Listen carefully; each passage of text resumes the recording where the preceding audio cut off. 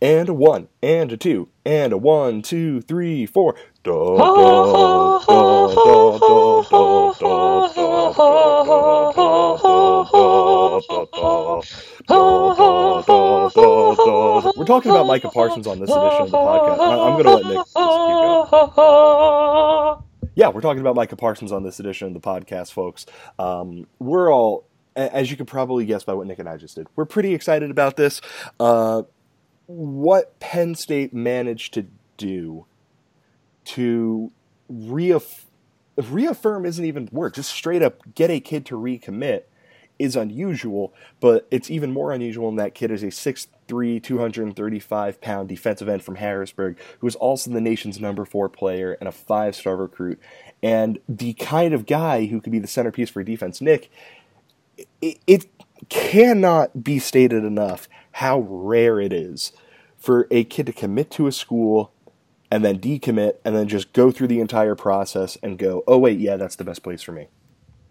Yeah, it does not frequently happen. There is a very recent example of it happening last year with Michigan and Aubrey Solomon, but it's not a common thing. It's there's usually just too much baggage in the way at that point. It's a lot of, it's just hard. It's hard to get a guy back after he's already willingly been committed to your program and then chose to leave. That's just not a situation that normally reconciles itself all that well. Obviously, there's a few other circumstances that may have led to Parsons coming back and specifically leading him away from Ohio State. No, this self-reported recruiting violation by Ohio State was not the reason why. There are a lot of reasons behind the scenes. The whole tweet fiasco with Put Haskins in was definitely it wasn't the reason why, but it was a part of it. It was just a kind of a falling out between him and their coaching staff. But yeah, it's still that Penn State still had to beat out Oklahoma. They still had to beat out Georgia. They still had to beat out Nebraska. They still had to beat somebody else, I forget, Alabama. They still had to beat out some top teams. So to get him back is no small accomplishment. That's kind of the thing that I keep thinking about with this, is that whenever a kid decommits from a place, it seems like they decommit because they fall out of love with a school.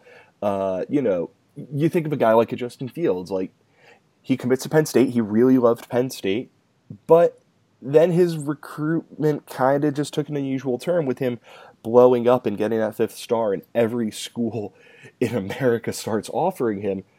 It's not like with Parsons that's what happened. When a highly regarded kid who was always a highly regarded kid decides, I don't want to go to school there anymore, it's because he just doesn't want, there's a little voice in the back of his head going, this is not something for me. I'm going to decommit from that place and I'm going to pursue playing football elsewhere. But with Parsons, Nick, it always seemed like it was more, I want to decommit, but it's not because I don't love Penn State. I want to decommit just because I want to be able to go through the process and do all this stuff without Penn State having to fear losing me. I'd rather give them the peace of mind of knowing that I'm still considering them, I'm still going to look at them, but I want to basically just look everywhere else. And again, go through the process of being a top 5 recruit and a 5-star kid and a kid that places will bend over backwards to get. Yeah. Yeah, I don't really have anything to add to that. And that's what makes it so impressive that Penn State was able to not only stick around, but kind of remind him that the best thing for him is staying home and staying in Harrisburg, or staying close to Harrisburg, all that stuff, even if it was kind of at the expense of Oklahoma fans getting a little bit upset regarding his recruitment video. But having said that, which was hilarious. Oh, it was great. I was worried for a second because I saw everyone tweeting Parsons is committed to Penn State as I was watching the video and as I saw him put the Oklahoma shirt on and scream Boomer Sooner, and I was like, okay, this is weird. When I watch those just for the purposes of time, I always skip to the end just to see who they picked first. But when I went back and actually watched the whole thing, I was laughing quite a bit. So, Nick, what kind of player is Penn State going to get in Parsons? Because this seems like as opposed to other guys, this is kind of a complex answer because of how much he could do on the field.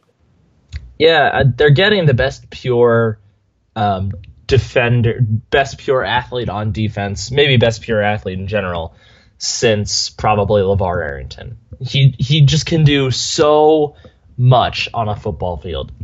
He would probably thrive as a safety, honestly, even. Like, he can do anything on the defensive side of the football. It just depends on where they want to play him that day.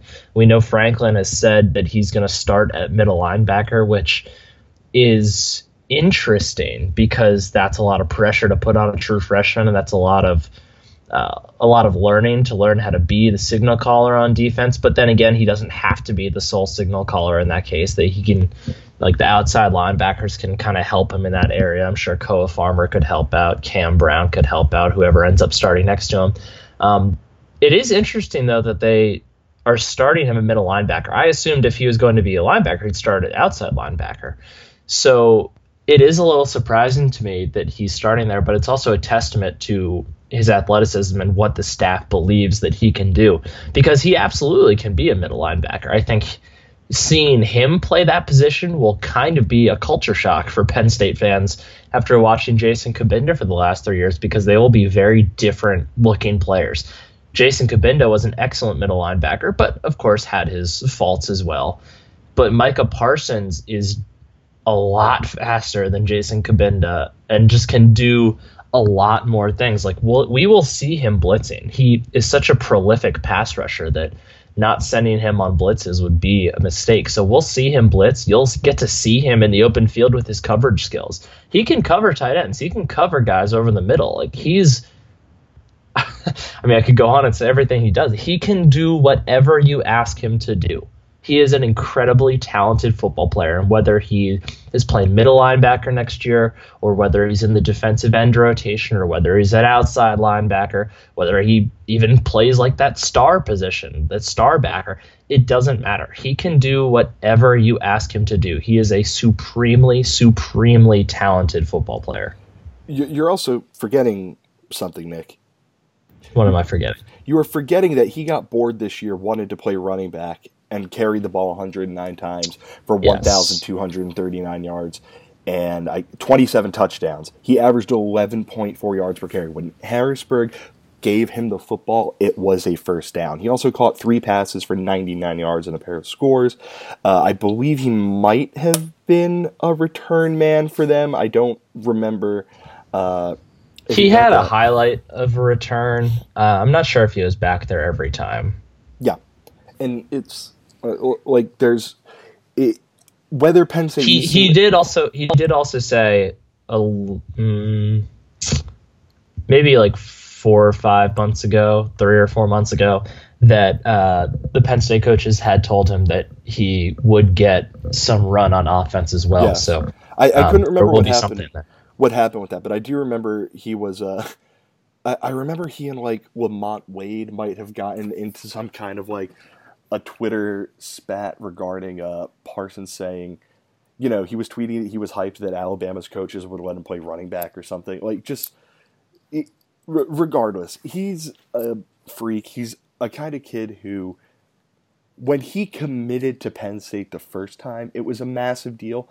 And there's part of me that thinks that Penn State fans almost, I don't know if forgot is the word, but it went from, you know, just the sense of like an overwhelming victory when he first committed, because that's just how good he is, to, you know, he decommits, and I think some fans might have been really upset about that, which, whatever you want to feel about that, whatever, to going through this entirely long process, I feel like we almost forget that he's a guy who, from the moment he steps onto the field in Happy Valley, we've talked about a lot of kids during this. A lot of kids, they have to get physically prepared to play football. They're not quite there. They have to add some weight. They add some strength, whatever. He doesn't need that. There is a reason that James Franklin thinks there is a chance that Parsons, who is enrolling early, can be Penn State's day one starting middle linebacker and is going to give him reps at the position. Like, I cannot see anything outside of, what, gets into some trouble, gets hurt, whatever. I cannot see for any football reasons why he wouldn't play from day one. No, yeah, he'll absolutely be on the field day one. As long as he's healthy, he'll be there. And yeah, this is awesome. This is very good. And if you have somehow, against all odds, listened to every single one of these and are at a point where you've gotten through 21, or you're listening to this first because this is going to be the first one in your queue. Whatever it is, thank you for listening to all of these. I hope it was as much fun for you as it was a horrible and arduous process for us. And yeah, this class is going to be very good. Hopefully we do a few more of these, whether it's sometime in January or something like that, or whether it's for the real National Signing Day, not the early signing period, whatever it is. Yeah, we hope to catch you all back here soon. Take care, everyone. Bye.